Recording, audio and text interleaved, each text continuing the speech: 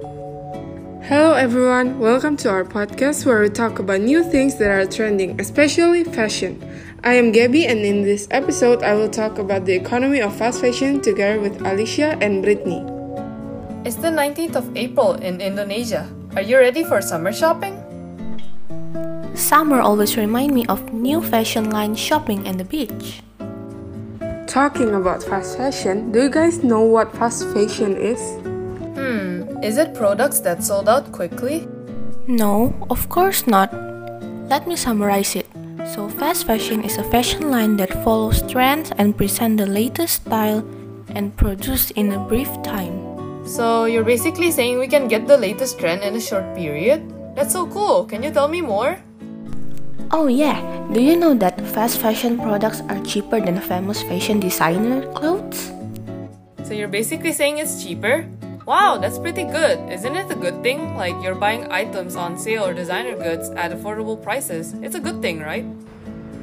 I don't think so. I heard that the fast fashion production process usually uses unqualified and cheap materials. The usage of cheap materials leads to why the selling price is affordable and why the clothes are not long-lasting. The disqualified and cheap materials result in a large amount of clothing waste. Low prices are also suspect to occur because producers pay workers with low wages to reduce production costs. Oh, I see. That does make sense. So if it's a terrible thing, why do people even invent it in the first place? In the 1990s and 2000s, many stores took inspiration from the top fashion styles and designs, and then reproduced them quickly at a more affordable price and sold in stores. With this, everyone can keep up with the latest trends and shop for clothes whenever they want. Fast fashion retailers like Zara, H&M, and Topshop took over the market. Oh, that's a good idea, especially for people who are not rich. But in terms of impact, it does not seem like a good thing. Anyway, the brand that run fast fashion do massive mass production indeterminate. The industry will need a spacious place, or a good one, or whatever. Have you ever heard or known where the clothes production takes place? Oh, I've read this somewhere. Clothing is manufactured in developing countries as they often have lower wages and do not have environmental legislation to stop the harmful effects of clothing production. The top clothing exporting countries include China, the European Union, Vietnam, and Bangladesh. The industry plays an enormous role in the present global economy, economic growth, and the future growth of the clothing industry. Customers are willing to spend more money on clothing each year. One of the categories with the highest growth in sportswear, with an 8% yearly growth rate. The apparel industry is responsible for around 10% of the global carbon emissions and is one of the biggest polluters of the world. Whoa, it turns out that fast fashion involves nearly every living creature on the earth. Does it mean that if some unwanted things happen, this will affect economic globalization? Yes, of course. There is pressure to reduce costs and speed up production. Fast fashion usage of cheap toxic textiles and dyes made fast fashion the second largest industry that pollutes clean water globally. Polyester is one of the most popular fabrics in the fast fashion industry. Polyester contributes to global warming and increasing the amount of plastic in our ocean. Fast fashion is sending around 300,000 tons of clothes a year to landfills. Oh my gosh, using cheap ingredients means they can get a lot of profit. How many results do they get every month? Or heck, even every year? It was about 36 billion USD in 2019. Whoa, flex much, that's a lot of money. Yup, since it is one of the most profitable industries in the world. Did you know that 41% of 18 to 25-year-olds feel pressured to wear a different outfit every time they go out? Well, maybe sometimes we do feel that way. Don't you think so? Probably. Previously, you said that fast fashion products are on sale cheaper than the top brands.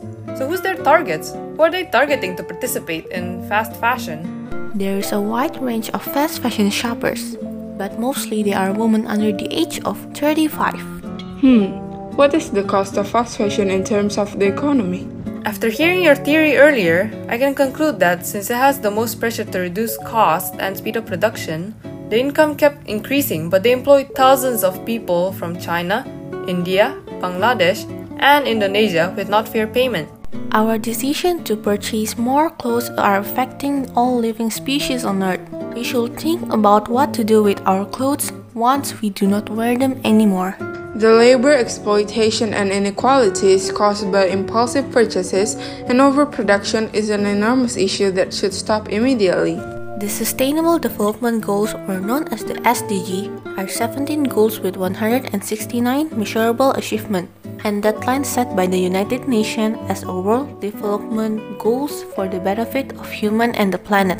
Also, did you know that the fast fashion industry is one of the 2 goals the UN made for world development? In which goal? In the 6th and the 14th. Oh, I see, but what's in it specifically? It's written on number 6, clean water and sanitation. It means humans should make sure that the water stays clean and safe for people to use. While number 14 focus on ensuring humans to use water wisely. Oh my gosh, using cheap ingredients means they can get a lot of profit. How many results do they get every month? Or heck, even every year?